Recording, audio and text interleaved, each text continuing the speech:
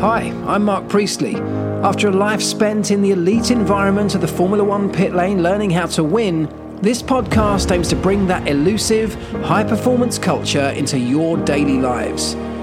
In today's episode, we're looking at the psychology of human performance and asking how the world of Formula One might be able to help us in that regard in our own personal lives. And also, is it ever okay just to quit from a winning position? And why would you do that? Welcome back to Pit Lane Life Lessons. Talk about how Formula One teams are so successful. Tiny things, but you only find those tiny things when you look for them. Of course, there's only one winner in every Grand Prix, so for everybody else, you haven't won. So it could be deemed that that's a failure. Hey everybody, and welcome back to a brand new episode of the Pit Lane Life Lessons podcast. I appreciate every single one of you that's taken some time out of your day to spend it with me. However it is you're listening, wherever it is you're listening, and whatever it is you're up to whilst you're listening, I love it that we get to share these 60 minutes or so together talking about some of the lessons that I have taken from the world of Formula One, from my life within the world of Formula One and my life post Formula One as well. Lessons that are all around us that I feel have so much value to each and every one of us that I feel obligated to now share my take on those. And if you see some value in anything that you hear over the next hour, I would really appreciate it if you could let me know. And you can let me know on any of the social media platforms. Just drop me a message. My DMs are always open and I read every single one, try to respond to every single one as well. But also, if you're listening to this in one of the podcast stores, give the podcast a little bit of love. Give it a rating and a review in Apple Podcasts. That really does have a powerful effect on how far and wide we can spread this message. But wherever it is you're listening, a follow, a subscribe or a like, however you can interact with the podcast, it makes a real difference. And I would really, really appreciate it. So thank you in advance. And thank you to everybody who's already done that. I appreciate you all. This week, we want to talk about a couple of different subjects. One of those is centered or came out of something that I experienced myself this week, an event that I was at, and a question that was posed to me that I have extrapolated something from that I think I can relate back to the world of Formula One and beyond, but something that could be relevant to every single one of us. So I want to explore that. And the other one, which is where I'm going to start, came out of the conversations, the discussions that have centered around Daniel Ricciardo's let's say below par performances since his arrival back at McLaren. And most recently, off the back of the Monaco Grand Prix, those conversations got louder. They became more mainstream. There were comments being bandied around from senior members of the McLaren team, Daniel Ricciardo having to respond to those. And the confusion and the mess that comes out of that kind of communication, I thought we could explore further and take some lessons from it that we can perhaps apply to our daily lives, the people around us, maybe our teams at work, wherever it is you see fit. I hope you can take something from it. And so let's look at Daniel Ricciardo's situation. He obviously came to McLaren with a lot of promise, with a lot of expectation, from both the team side, from the fans side, but also, I'm sure, from Daniel Ricciardo's side as well. That expectation so far, in the most part, hasn't been met. And apart from that incredible day at Monza, where he led the team home for a 1-2 finish, with Lando Norris coming in behind him on that day, other than that moment of glory and absolute joy that it brought to so many people, other than that, it's been quite disappointing in the most part, hasn't it? He has been consistently outperformed by his younger teammate Lando Norris. He has failed to meet, I'm sure, his own expectations and those of the teams and everybody watching on. And a lot of people are now asking questions. Now, it's absolutely valid to ask those questions as fans, as stakeholders in the sport, as people with an interest. We all, of course, I'm sure, most of us at least, want to see Daniel Ricciardo performing at the level that we know he can. And I think that's the point that I want to make here. I want to stress early on that we all know that Daniel Ricciardo can perform. I don't think many people believe that he's suddenly forgotten how to drive a racing car. He's an incredibly experienced guy. He's an incredibly talented guy, someone who has always been very exciting when we've watched on, when he's behind the wheel, and someone that I think we all want to see performing at that level again. Certainly as a McLaren fan myself, as an ex-member of the team, and I know many McLaren fans listen to this podcast, I'm sure all of us would love to see him helping the team get back to where we all feel they should belong. And yet it hasn't happened yet. So there could be a number of reasons why that hasn't happened. From a technical perspective, matching Daniel's driving style to the unique characteristics of that McLaren car. We know that those things have an impact. We've seen drivers up and down the grid, brilliant drivers, struggle when they've moved to different teams and different cars. We've seen the likes of Max Verstappen be able to be utterly dominant in a Red Bull car over recent years, where some very talented young drivers have come along as his teammates and yet haven't managed to adapt their driving styles to the specific characteristics of that Red Bull car that Max has had almost designed and built around him to suit the way that he drives that car. We've seen Sebastian Vettel, a 4-time world champion in a Red Bull, leave that team and in the most part, certainly in recent years, struggle to some extent to replicate that form that we'd become so used to. Again, perhaps the Red Bull had some quite specific characteristics that when he left that team, he wasn't able to match his driving style that perhaps had been honed around that Red Bull car to the characteristics of some of the other cars that he's driven since. Whatever the reasons, they haven't managed to live up to the expectation that we have all developed off the back of some very successful times earlier on in their careers. And I guess Daniel Ricciardo is going through a moment like that right now.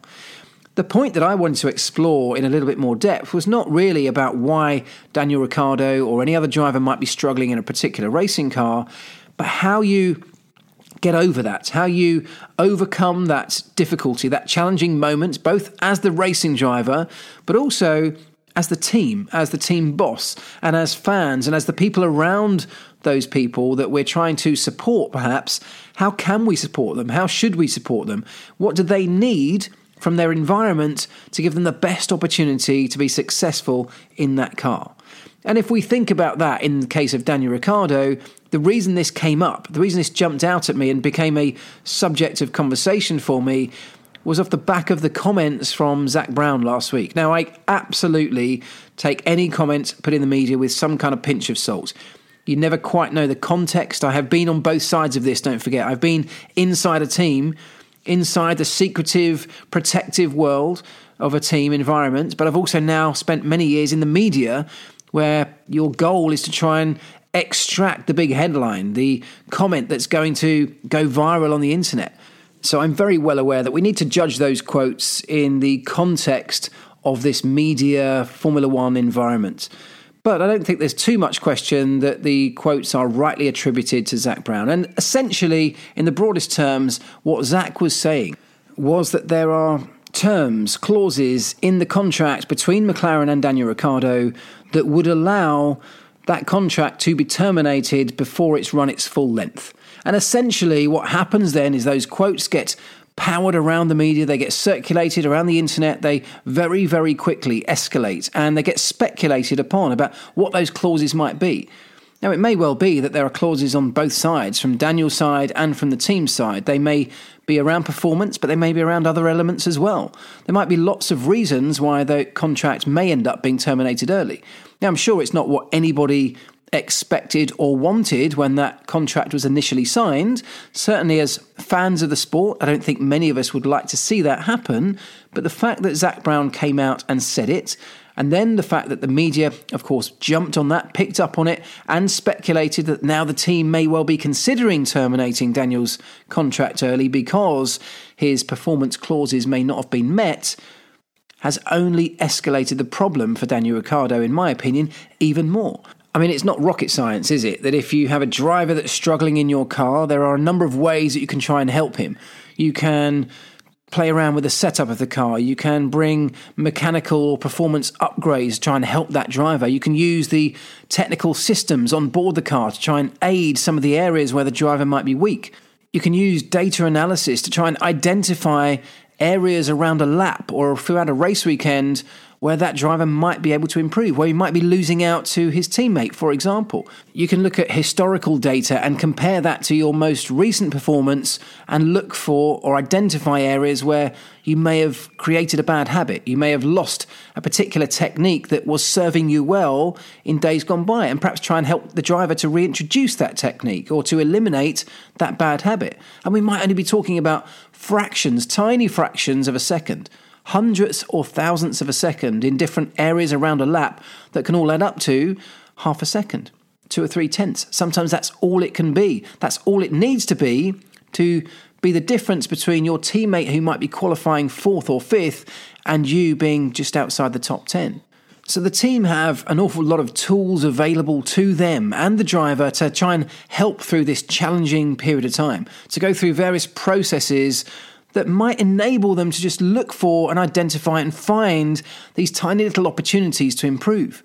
Formula One's all about tiny little details and then adding them together to make a significant difference, to create a performance advantage over your rivals and competitors. And because Formula One's such a technically advanced sport, some of those tools that are available to the teams are highly technologically advanced. They're very cutting edge of what data analysis looks like, what simulation tools look like. But because Formula One is such a technologically driven industry, it's often easy to overlook that much of that technology, in fact all of that technology, is driven or powered by the humans behind it. The idea of human performance inside Formula One is huge, and perhaps it was something that wasn't such a big part of the industry not that long ago in reality. We'd spend hundreds of thousands of pounds, millions even, a huge chunk of our budget would go on making the car go faster and faster, tenths of a second here or there. And a massive amount of money would be spent on doing that because that was where almost all of the focus was. If you want to win a Grand Prix, if you want to win a championship, you need the fastest car. And whatever we can do, whatever money we have to spend to incrementally bring that lap time down, it's worth doing. But we did all that to some extent at the expense of the human beings that created that technology, that operated that technology, that developed that top technology, that implemented that technology. The human beings behind a Formula One team are way more powerful than any of the technology that we have at our disposal. The human beings are what make it all happen. And that includes the driver, of course. So whilst we have tools available to help a driver when he's struggling, to find areas where we might be able to improve through things like data analysis and simulation, there's also another part of what being a Formula One racing driver is. And that's one thing that we all have in common. We are all humans. The drivers behind the wheel of these cars are human beings like the rest of us. They have good days and bad days. They have emotional states that are continuously changing, like they are for all of us, throughout the day, throughout the week, throughout their lives. And those constantly changing emotions and feelings inside them that we're all subjected to, therefore change our performance. They can have an enormous impact on what we are able to produce, how we're able to perform, how we interact with other people or the things around us, how we're able to do our jobs. These things can change on a daily basis. They can change us from being an outright high performer one day to having struggles the next, in the same task, in the same operation. There's something that we were good at yesterday, the next day we may find a lot harder to do. And that is what being a human being is. And so whilst that's a simplistic look at this, and we can look at a Formula One driver and say, well, look, they're elite athletes. These are the best of the best. They surely, by the time they get to Formula One, have found ways to overcome the emotional state, to create the right emotional state when it matters to enable them to do their job. That's what part of being an elite athlete is, or an elite performer. You find ways. Over time, you develop techniques, you become self-aware of what works for you, and you are able to switch the right emotional states on when you need them.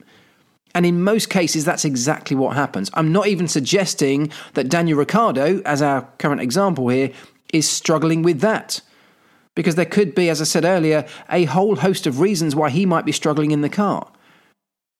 But the one thing we all have in common with Daniel Ricciardo, despite none of us being F1 racing drivers, unless, of course, you are an F1 racing driver listening to this podcast, but we all have one thing in common with Daniel Ricciardo, and that is the fact that we're all human beings. And so one of the things that I'm sure we all know affects our emotional state is our psychology, is the thoughts that we are having inside our mind. And those thoughts, those thought processes are continually being impacted or being shaped by the environment that we're in, by the communications that we're getting from our friends and colleagues, from our family, from the people around us.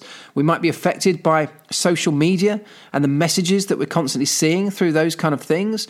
And in the case of somebody like Daniel Ricciardo, where you are the subject of media attention in most days of your life, particularly when things are not going so well, that media attention must be very, very hard to completely block out of your life. You're being asked questions every week about your performance, about, are you going to stay with the team? Are you going to see out your contract? Daniel, is it true that Zak Brown says there may be an early opt-out clause on your contract so the team can get rid of you before the end of your term? These are the sorts of questions that even if you choose never to look at a newspaper, never to ever switch on the internet, which of course none of us can ever do, but even if you try actively to block out the media are coming directly to Daniel Ricciardo to ask him those questions. So it's unavoidable to at least some extent.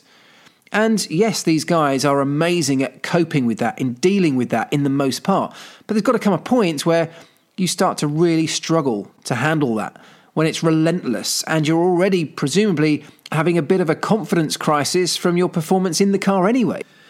And so where I'm going with this is to point out that as well as a Formula One team having all of this technology available to them, all of these tools and tricks up their sleeve that might help them and their driver to maximise what each of them can bring to the party, they also have another tool, a tool that we all have. Every single one of us listening to this podcast has available to us, and that's the tool of communication, the tools of emotional support. Now, I'm not suggesting for a moment that McLaren are not giving Daniel emotional support, because I'm sure they're trying their very best. This is a situation that's been going on for some time, and behind the scenes, I know from speaking to some of my former colleagues still at the team, they're trying everything they can to make this work.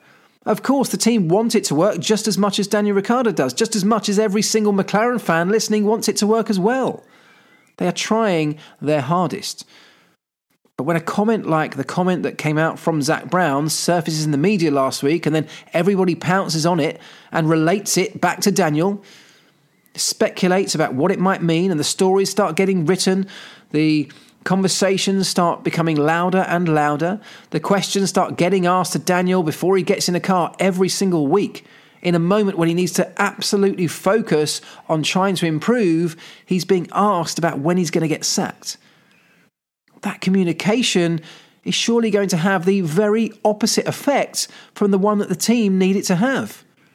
Now, there are moments, which I fully accept, there are moments when putting a bit of pressure on somebody through some external media comments can actually be a good thing, can be the thing that kickstarts somebody into delivering what you need them to deliver. When it comes to Formula One and a driver who's clearly struggling with his own confidence and his own abilities and his own performances, almost certainly questioning his own abilities, like many fans and many people watching on around the world are starting to do as well, then it feels like it can only have a negative impact. And I don't want this to be a criticism of Zak Brown or of McLaren, because, as I said earlier, they are trying their hardest, and I have no idea how these quotes were elicited from Zak Brown, or how they were portrayed, whether they were portrayed in the right context or not. It may have been part of a bigger conversation. I have no idea. I'm not even going to speculate on that. But I want to come away from the specific Daniel Ricciardo situation here and look at this idea of communication and emotional support when it comes to delivering performance in any scenario of our lives. Whether it's us as a parent trying to be the best parent we can be when our children might be really challenging us, when we're asking ourselves questions of how on earth are we going to cope as a new parent with babies or little toddlers running around. We have no major experience of how we should be doing this. There's no instruction manual. We have to figure it out as we go. And confidence crises are something that happens to almost every single parent on the planet.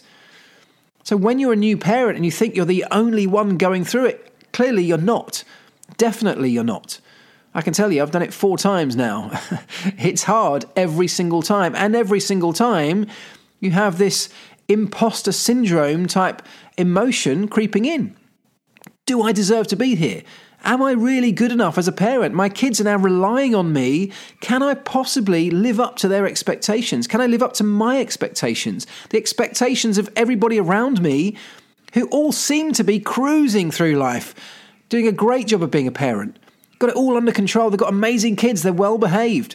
If I feel out of control in those moments, if I'm at breaking point as a new parent, and then somebody I totally respect, a friend, one of my own parents or family members, were to put a comment on social media, for example, questioning my ability as a parent, raising concerns about how my children are going to grow up, maybe bringing in the possibility of having to introduce social services into my family environment.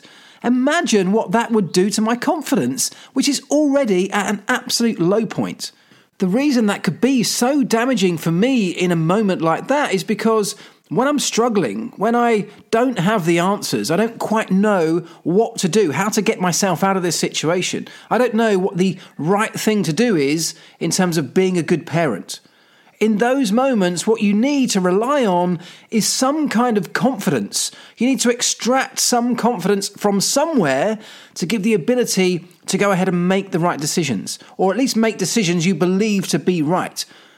You can only make those decisions when you have confidence to take the step forward and make them. When you're low on confidence, when you're struggling with confidence, you struggle to make those decisions. Indecision becomes a big part of your life, and indecision means you don't progress, you don't move forward, you can't move forward.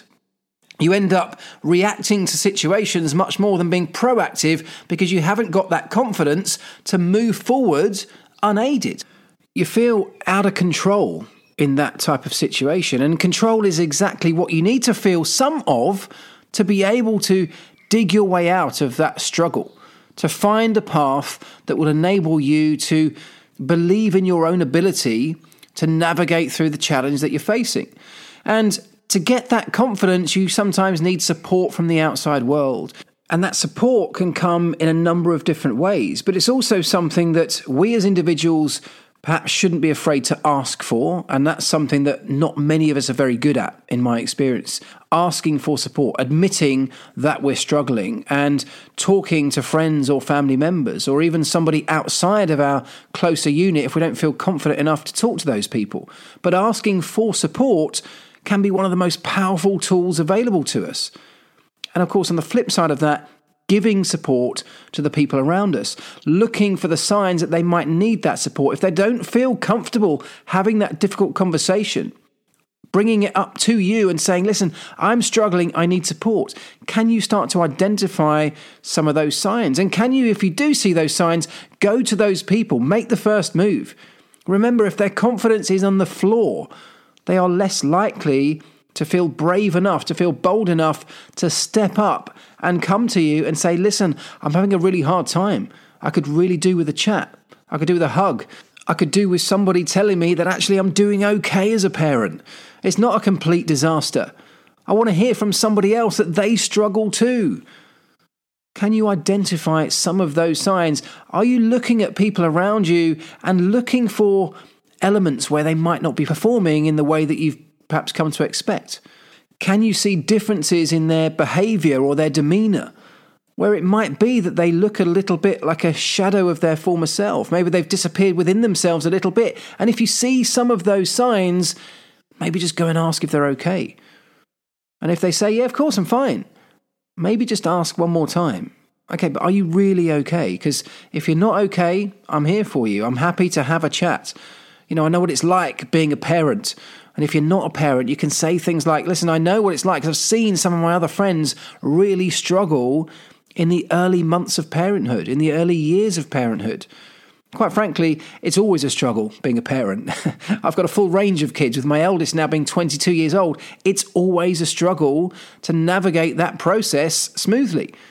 There is no right or wrong way to do it. We all have our own way. And quite frankly, we're all winging it all the way through. Parenthood is just one small example. Of course, this applies to every walk of life. There must be people in your team at work that are struggling to perform in the way that you need them to, or you've seen them perform in the past. What is it that's driving that? Is there something going on either at work that you may be able to directly help with by changing something within their working environment, changing where they are in the office, who they're sitting with, who they're working with, exactly what their role entails? Is there some tool or system or resource that you can give them to enable them to overcome these problems and work a little bit better? There could be all manner of different things that can help, but it might be something that's well away from work. It could be something in their personal lives or social lives that's gone wrong behind the scenes, that they're very unlikely to walk into the office and announce to everybody. But if you start to see the signs of the performance diminishing, of behavior changing, where it might look like somebody is struggling, even if in the smallest way, confidence might be waning, can you go and sit down and ask them if there's any way you can help? Because if we can start to be a little bit vulnerable and sit with those people and say, listen, I'm struggling too, even if you're the boss of a company. And I have had this experience many, many times where I have worked for bosses in companies in the past, for leaders and managers, where they have this bravado and a need to come across as being strong, both physically sometimes and emotionally, where they're never weak. They have no weaknesses and they will never show any weaknesses. I'm sure we've all known bosses and managers and leaders like that. But the reality is that's probably not the best way to be a leader. Because as a leader, the people beneath you, the people around you, and this doesn't just go for the work environment. Come back to the parent thing, if you like, same thing. Many of us are leaders in so many walks of our life, even if it doesn't say it on our business card. We have the opportunity to lead and show the way to so many other people. And if we can show some vulnerability in that process, the power that that can have on the people that we are leading can be immense. For somebody to look up to the person that they might idolize, that they might look up to for leadership and advice, to see that that person also struggles can be one of the most powerful tools in the world. If the opposite comes, if those people that might be struggling, that might be waning in confidence, look up to their leadership team and they see a team or a leader who exudes nothing but strength and confidence, that seems, at least on the outside, to give off this aura of perfection, and therefore they expect that from everybody else. And because of the narrative coming from that leader, because of the communication coming from that leader, anything other than perfection is just something that can't be tolerated. That's not going to help that person who's lacking in confidence. It's not going to help them overcome that struggle. It's not going to make them feel like they can go to that leader and ask for support. When we don't feel like we're getting the support that we need, and that support can and will be different for every single individual. We all need different things at different times of our lives when we are struggling. But if, as an individual, you don't feel like you're getting the support you need, it can have the impact of knocking confidence even further, which of course can exacerbate the struggles that you're already facing. It can make the challenge even harder. The climb back out of the hole that you might have found yourself in becomes twice as big when you don't feel like you've got any support around you, when you feel even more so like you're on your own, like you're facing this battle alone. Confidence disappears. And this is one of the reasons why I was so surprised to hear those comments from Zak Brown circulating in the media. Because whilst I'm speculating clearly around this, I have had no conversation specifically with Daniel Ricciardo. I can only begin to imagine that if he's starting to have a struggle with his own confidence, starting to question his own ability, having this imposter syndrome kicking in, which is such a common phenomenon. Nobody wants to talk about it, but it's there, and we've all suffered it at times where we don't feel like we're good enough to be in the room. That might sound like a strange thing for somebody like Daniel Ricciardo to experience. He's a Formula One driver. He's won Grand Prix. He is highly regarded in the world of F1. But if over an extended period of time, you've got not just the people around you, not just some of your peers, the fans of the sport that you're in, but also the media, millions and millions of people around the world beginning to question your ability, beginning to criticize you week in, week out, some of that criticism will get through. No matter how strong your barriers and defenses are, some of that criticism will make its way through. And when it makes its way through, as an individual, you're going to take a hit of confidence with that. Those questions that other people are asking, you'll begin to ask yourselves, am I good enough? Should I be replaced? Is there somebody better that could do a better job? If Lando Norris can get the best out of this car, if he can start to challenge for podiums and consistent points finishes, well, why can't I? I'm Daniel Ricciardo, I'm a great driver. Aren't I? And those questions will start to have an even bigger impact. They get inside your head. And the problem, of course, at that point begins to escalate, and it can happen very, very quickly.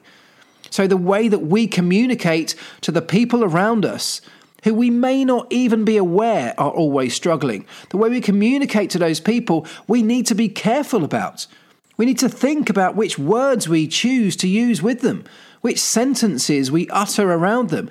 If communications can have such a big negative impact on somebody that might be struggling, if they're hearing negativity, if they're hearing the wrong questions, the wrong communications, the wrong words being said to them, being said about them, if the negative impact from that can be so massive, well, then the positive impact that can come from the right types of communication can be equally as powerful. By doing and saying the right things to people who might be struggling, having the right types of conversations, by asking the right types of questions, saying the right things, the powerful impact that can have can be just as powerful, if not more so, than any negativity that might creep in once those communications start to get inside your head. And we can all do something about that. We can all start to have that impact on the people around us if we just think about how we communicate, what we communicate, in what way do we communicate it, and to who are we talking? Which communications do these people need? If somebody's struggling, they might need a different type of communication to somebody else who might be struggling in exactly the same way. Because though the struggle might be similar, the person is an individual. So getting to know that person, and the people that we know best are the ones that we can benefit most because we know them best. We know what helps them, what hinders them, what winds them up, what stresses them out, what calms them, what soothes them. All of those little details that we've begun to know over years, we can start to put in place in terms of the way we communicate to these people. So go away from this conversation, from this podcast, and just look around you a little more. Look at the people around you. Nobody in most walks of life walks around telling everybody they're struggling. In fact, they do the opposite. They walk around trying to give off or portray an image of somebody who's strong, somebody who's confident, somebody who's successful. That's the narrative that we've all become accustomed to in life. We don't post pictures on our social media of our worst days. We post pictures of our best days, when we're looking good. Some people even filter and change those images to make them look better than they really are, because they want to give off an impression that they are strong, that they are confident, when in reality, it could be the exact opposite of that. And what we should and could be doing more of is looking for those signals, those tiny little bits of evidence that maybe only we can see because we know these people so well. And if we can start to identify those and then ask the right questions, give off the right types of communication, give somebody our backing, give them our support in whatever form that is best suited to them, it can go a huge way to transforming somebody's life, to bringing back the performance that we might have been accustomed to, that we know they're capable of. Psychology plays such a huge role in any form of human performance, in whatever category of life that may be. Formula One, as I said earlier, is a technology-driven industry. We're so technology-focused. It's all about these incredible cars, this incredible technology in the cars. What do the drivers have available to them? What are the new bits and updates coming to those cars to make them faster? And yet sometimes it's easy to overlook what we used to call as engineers in McLaren, the squidgy bit in the middle, the bit that we don't have the same engineering power over. The driver, the human being at the center of that car can bring so much performance to it. And the psychology of that driver, the emotional state of that driver, the well-being, the health, the fitness, all of these soft skills, these fluffy bits, as we used to term them, are equally, if not more important than any of the hard bits, any of the physical contributions that as engineers we can make to the performance of that car. They're only as good as the guy behind the wheel can make them. How good is his confidence? How confident is he in his own ability to deliver the maximum if we give him a great car? And that same philosophy works for every single one of us in our work environments, in our family environments, in our social environments. We have tools available to us. We have resources available to us. But is our psychology right? Is our mindset right? Is our confidence level at the right state to get the best out of those things? And if it isn't, is there something that we or the people around us can do about it? Can we ask for help, for support? Just open up, be vulnerable, because although that might be a difficult conversation to have in the moment, that might be a difficult thing to reach out and admit that you're struggling, it could also be the first step to you overcoming that struggle. And even if that takes weeks or even months or even years, the very first step is clearly the hardest one. Once you've asked for help, and if you've asked the right people, and if those people take that seriously enough around you and give you the support you need, even if it takes 6 months or longer, you are now on a path to recovery, to getting back to your highest level of performance, which ultimately, if it's 6 months from now, it won't matter. Today will be a distant memory. Because in 6 months, you'll be operating at a level that you've dreamed of, that you know you're capable of deep down, but have lost all confidence in. But it might take that first step of asking for support. And if you can't ask for support, if you're the person being asked, how are you going to respond to that cry for help? Take it seriously. Imagine how hard it might have been for that person who came to you asking for that support. If it was such a big deal to them, you need to respond in a similarly big way. And even if nobody comes to you with a cry for help, are they showing signals that might be doing that subconsciously? Are there little signs that they might be crying out for help, but unable or unwilling to do that publicly, to do it verbally? Is there another form of communication they might be using, whether it's through a lower level of performance, whether it's through some disappearing into their shell, not being the same outwardly going character that you've become so familiar with? Whatever the sign is, look out for it. Be more aware of it. Because we live in a society where almost everybody is struggling in one form or another in different elements of their life. So can we see the signs of where people are struggling? And is there something that we have? Do we have a skill? Do we have an ability where they might not? And that could help them. Do we have a strength where they might have a weakness that we can share with them? The power that that can bring is incredible, believe me. So I'd love it if you could just bear that in mind a bit more. We should all do that. I'll try and do it myself. And I guess I'm asking you guys to do that too. Okay, the next topic that I want to cover, and I've gone on quite a long time with the first one, so I'll try and be as succinct as I can with this one. Last night I had the incredible opportunity to go to Knebworth House and see Liam Gallagher's gig. Kasabian was supporting. It was an amazing evening. And we're halfway through watching Liam Gallagher do his thing with a bunch of my great friends. And one of my friends turned to me and said, I wonder how long he'll go on for. I wonder how long he'll continue to do this for.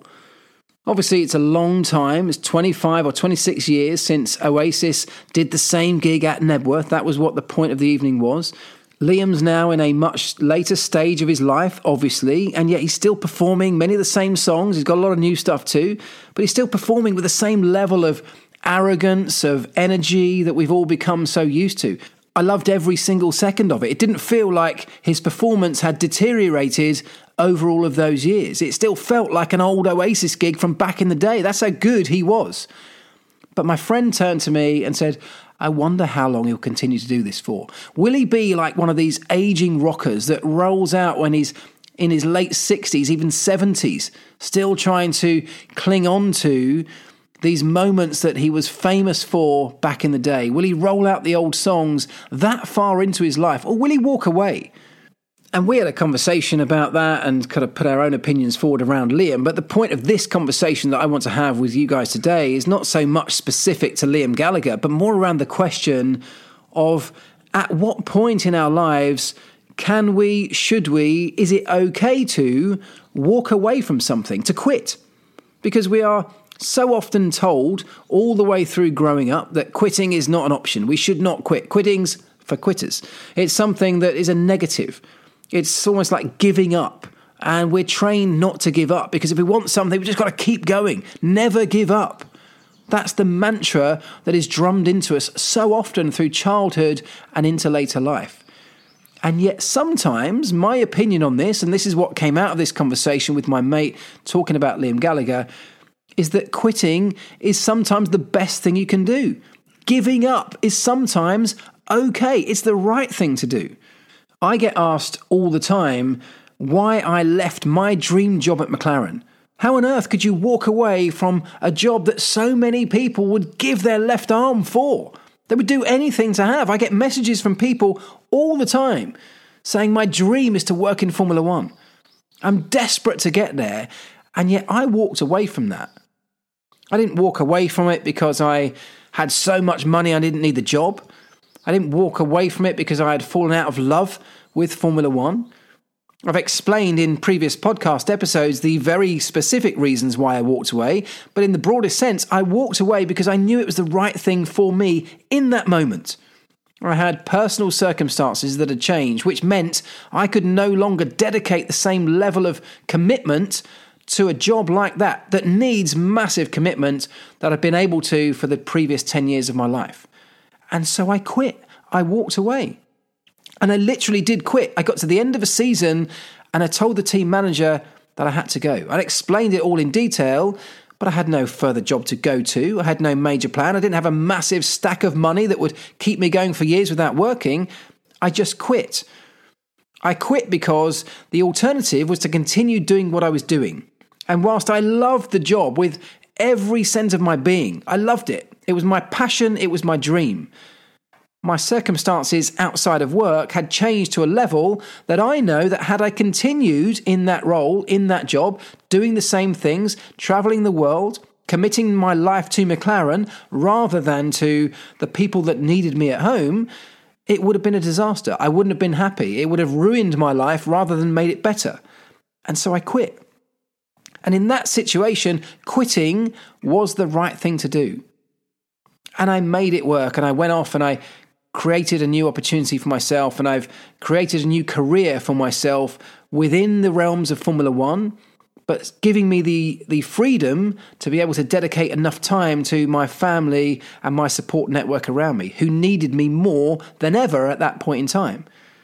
So quitting was the right thing to do. And there are so many examples of this happening where quitting seems on the face of it like an absolute disastrous decision. Why would you quit something like that? Yet only we know if quitting is the right thing. But what we do need to identify in our lives is it the right thing? And when is the right time for it to happen? Now, it's way too simplistic a viewpoint to say, well, listen, if you don't enjoy your job, if it makes you miserable, if you don't like what you do, just quit. Just give it up. You can't always just look at things in those very simplistic terms, because if the alternative to continuing in this job that you don't like is something that is even more disastrous, if it could have an even bigger negative impact on your life, if by quitting that job you won't be able to pay your rent and you'll get evicted from your home immediately, you can't put food on the table, that's a very real situation for so many people. But there may be alternatives around that. There may be other ways to quit that life that makes you miserable, but transition into a life that might be more fulfilling, that might give you more opportunity on the other side of that. Maybe there's an opportunity to overlap from one to the other, to start something before you finish something else. But there are so many nuances to that type of situation. There are so many different factors at play that only on an individual basis can they be assessed and analysed to work out what the right thing to do is. What I'm kind of wanting to look at here more specifically is off the back of this question about me being at the Liam Gallagher concert last night, somebody who's at the top of their game, who's got 150,000 people screaming and leaping around, dancing, worshipping him in a field at Nebworth. When's the right time for Liam to quit? And I don't know the answer to that, but I'm using it as an example. When somebody's at the top of their game, when somebody seemingly has the world at their feet, has everything on a plate in front of them, could there still be a right time to quit that, to walk away from that? And the answer in many, many cases is yes. Because even if you, on the face of it, have a job, a career, a situation in life which looks amazing to the outside world, a little bit like the unknown emotional states that we were talking about earlier on, it's not always as obvious as it looks on the surface. My situation at McLaren looked like a crazy decision if you just took it at surface level. I had an incredible job at an incredible team in an incredible industry that so many people would do anything to get into, and I literally just walked away from it. That looks like madness, but I knew it was the right thing. And so my point here is that even if you have been successful, even if you are doing things that work, if you're happy in life, if you've got everything going for you, if you've built a business. I mean, how many entrepreneurs build successful businesses and then sell them, move on? Of course, that can often come with financial stability. Maybe it was always part of the plan, but quitting something that you've built from scratch.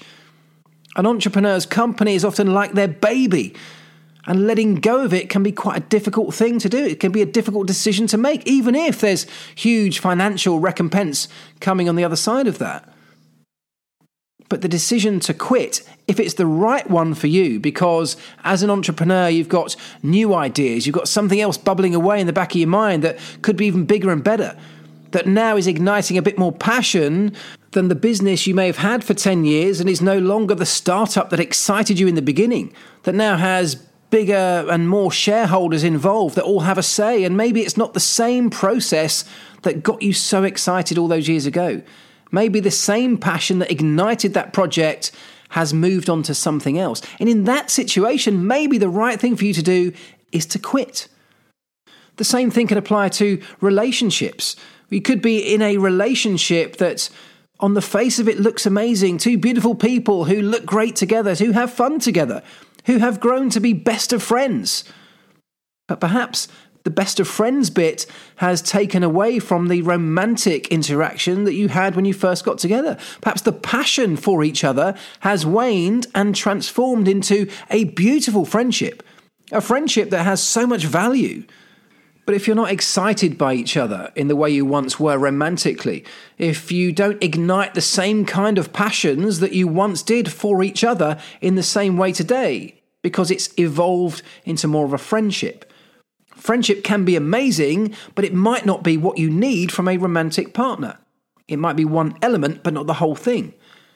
Maybe your lives have changed and taken different paths. Maybe your passions for other interests have changed. And maybe your careers have changed to a point where you have a passion for something that may be stronger than the passion you have from the person who is now your friend, who has so much to offer you and vice versa, but the passion might now have moved from that person to a career or to a hobby or to an interest. And if those things no longer marry up with each other, if they don't match each other, if they can't be intertwined in the same way, and if you're both looking to do different things, and if you still desire that same passion from another human being, yet you're not getting it, maybe the best thing to do is to quit that relationship. I mean, it may be that you don't have to quit the friendship. I mean, there's a whole other dynamic around that I'm not going to get into right now. But the idea of being a romantic partner to somebody, if that idea conjures up certain needs, certain desires, and if those desires are not being met, maybe the right thing for you both to do in that scenario is to quit, is to walk away, is to embark on something new, or at least open up the possibility of something better for both of you. And that's the point. Quitting in the right circumstances enables further opportunity that may not have been there had you not quit. And what you have to do when making a decision like this, even if on the face of it things look great, this relationship may look great to so many other people, but if it doesn't look perfect to you, could there be something better out there for you that the current situation is preventing you chasing after, preventing you exploring? And that could be the same in your job, in your career. It could be the same in almost any scenario.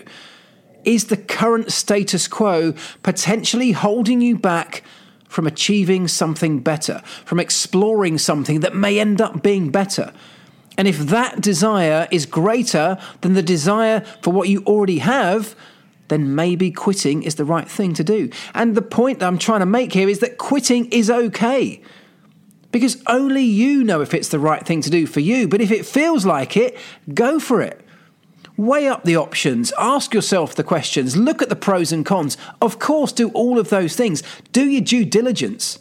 That's the most sensible thing. It's the right thing to do.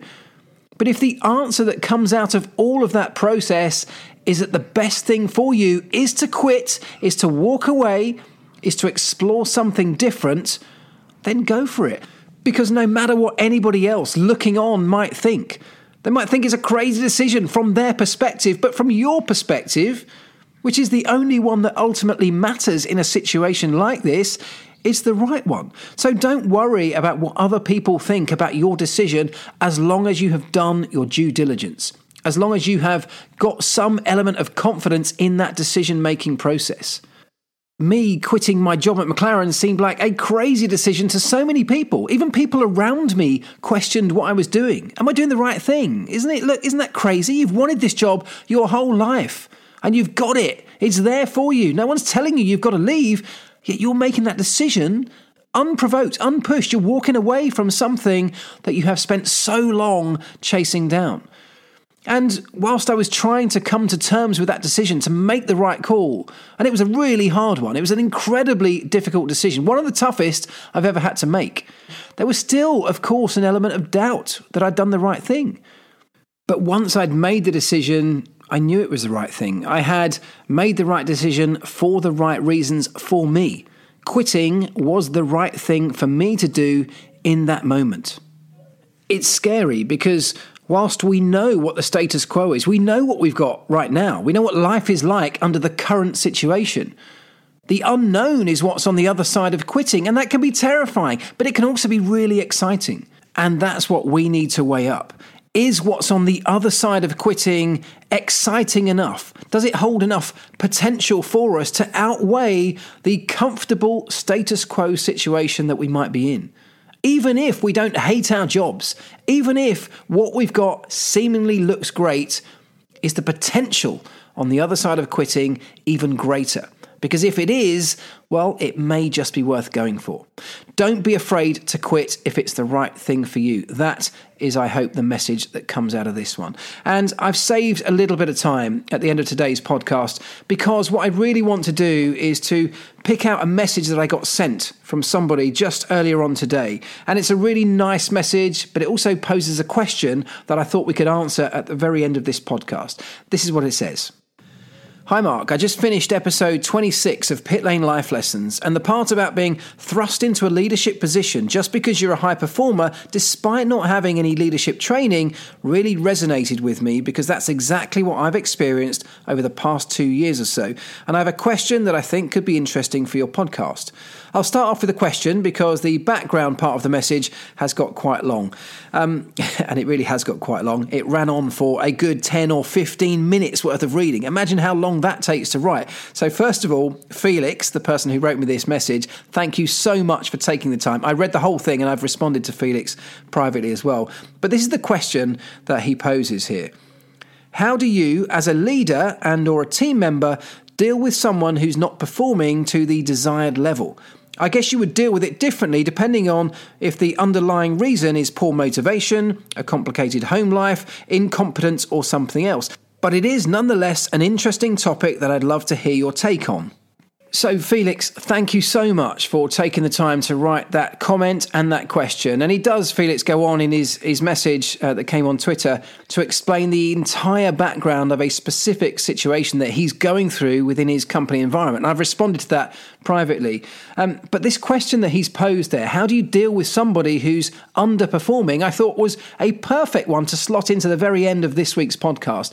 Partly because we've covered some of it already, of course, talking about the Daniel Ricciardo situation at McLaren, but I thought we could explore that slightly further in terms of this office type environment, but it also applies to anybody in a family environment or a friendship group, of course, because if somebody's underperforming, there will always be a reason why.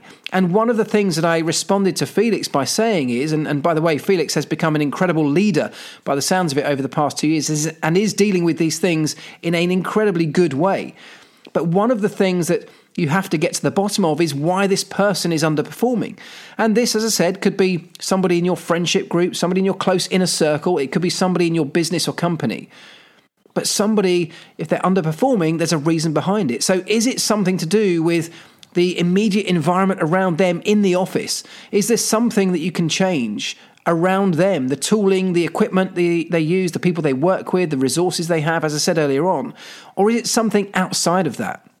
Is there something going on in their home life? Is there something going on in their personal life that could be affecting their performance at work? And either way, what you need to do as a leader or as a leadership team is try and understand what that is.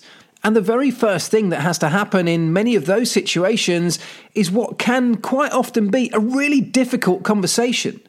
That can be somebody sitting down and telling the person that, quite frankly, they're underperforming. We are noticing a difference in your performance. You are not living up to the expectations of me or the team around you, and probably your own expectations too. Is there something that I can help with to enable that to happen? Is there a reason that we may not be aware of as to why that's happening? Do you feel like you could benefit from some extra support, from some extra training? Is there something that we could offer you that you think might help you to do your job, or to get you into a better place that might then enable you to do your job in this better way? Is there something that I'm doing or that we as a team are doing that you feel is hindering you? Now, these conversations, whether it's with a colleague, an employee at work, whether it's with a friend or a member of your own family, can be the toughest conversations out there. They're the toughest ones to often start because, of course, you're broaching a really difficult subject. But until somebody steps up and broaches that subject, starts that conversation, then the path back towards this better performance that you're missing somewhere can't begin. And until we're on that path back towards better performance, we can't start to find the answers to helping us getting there. Until we start that conversation, none of that can actually happen in the first place. So the first conversation is the thing that a great leader has to be big enough and brave enough to sometimes have, even though it could in the short term be upsetting for the person on the other end of it. Because maybe there's a chance they don't think they're underperforming. Maybe you telling that person that they are underperforming, they're not meeting your expectations, might come as some kind of surprise to them. Maybe they have a different interpretation of their performance to the ones that you have. Ultimately, I think a lot of what we've discussed in today's podcast kind of fits into the answer that I hope will benefit Felix in his personal and professional situation. Looking for signs that somebody might be struggling and asking them if there's some way we can support them. Communicating to that person in the right way. Is it a lack of confidence they're struggling with? Are they feeling like they're out of their depth because of one or more factors that might be contributing to that? And if it is there something you can say or do? Can you change your behaviours? Can you get the rest of the team to buy into adapting their behaviours to support this person? Another member of your team. One of the things that Formula One teams are very, very good at is bonding a team together so that when one person might be having a hard time, they have the arms of the rest of the team around them supporting them. Stepping up to fill in the gaps when somebody might be having a tough time and struggling. To step up and support where they can, to offer help. To give them a little bit of breathing space if that's what they need, to cover some of their responsibilities. Whatever it might be, if you're part of a team, that team can and should be part of your support network. And as a team leader, one of the things you can offer your team and the people within it is that ability to tap into that support network they may not necessarily appreciate is around them. As a leader, of course, you can be part of that. So all of these things, perhaps many of the things we've talked about today, I hope will benefit Felix, but also so many more of you out there. We are all struggling in different ways of our lives, and it's one of the most important things to appreciate. We can't see it on a daily basis because it's not there on display. We don't shout about the moments we find hard in life. We shout about the ones we find easier. And yet, perhaps at times, we'd all benefit from that being the other way round. So maybe think about something where you can show a bit of vulnerability in a relationship, whether it be personal or professional. Perhaps I'll have a think about that myself next week and share something with you that I struggle with that you may not be aware of, in the hope that it might help one or two of you out there. Because that's the very point of this podcast. I want to help people. If you've taken something from today's episode that you think could help you or somebody else, share it around. Let me know. Drop me a message on Instagram or Twitter. Leave me a rating or review in that Apple podcast store. It means the world. Thank you so much for listening this week, sticking with me for the entire hour. I appreciate every single one of you. And whatever it is you're up to over the course of the next 7 days, try and remember this. Do the right things. Do the things right.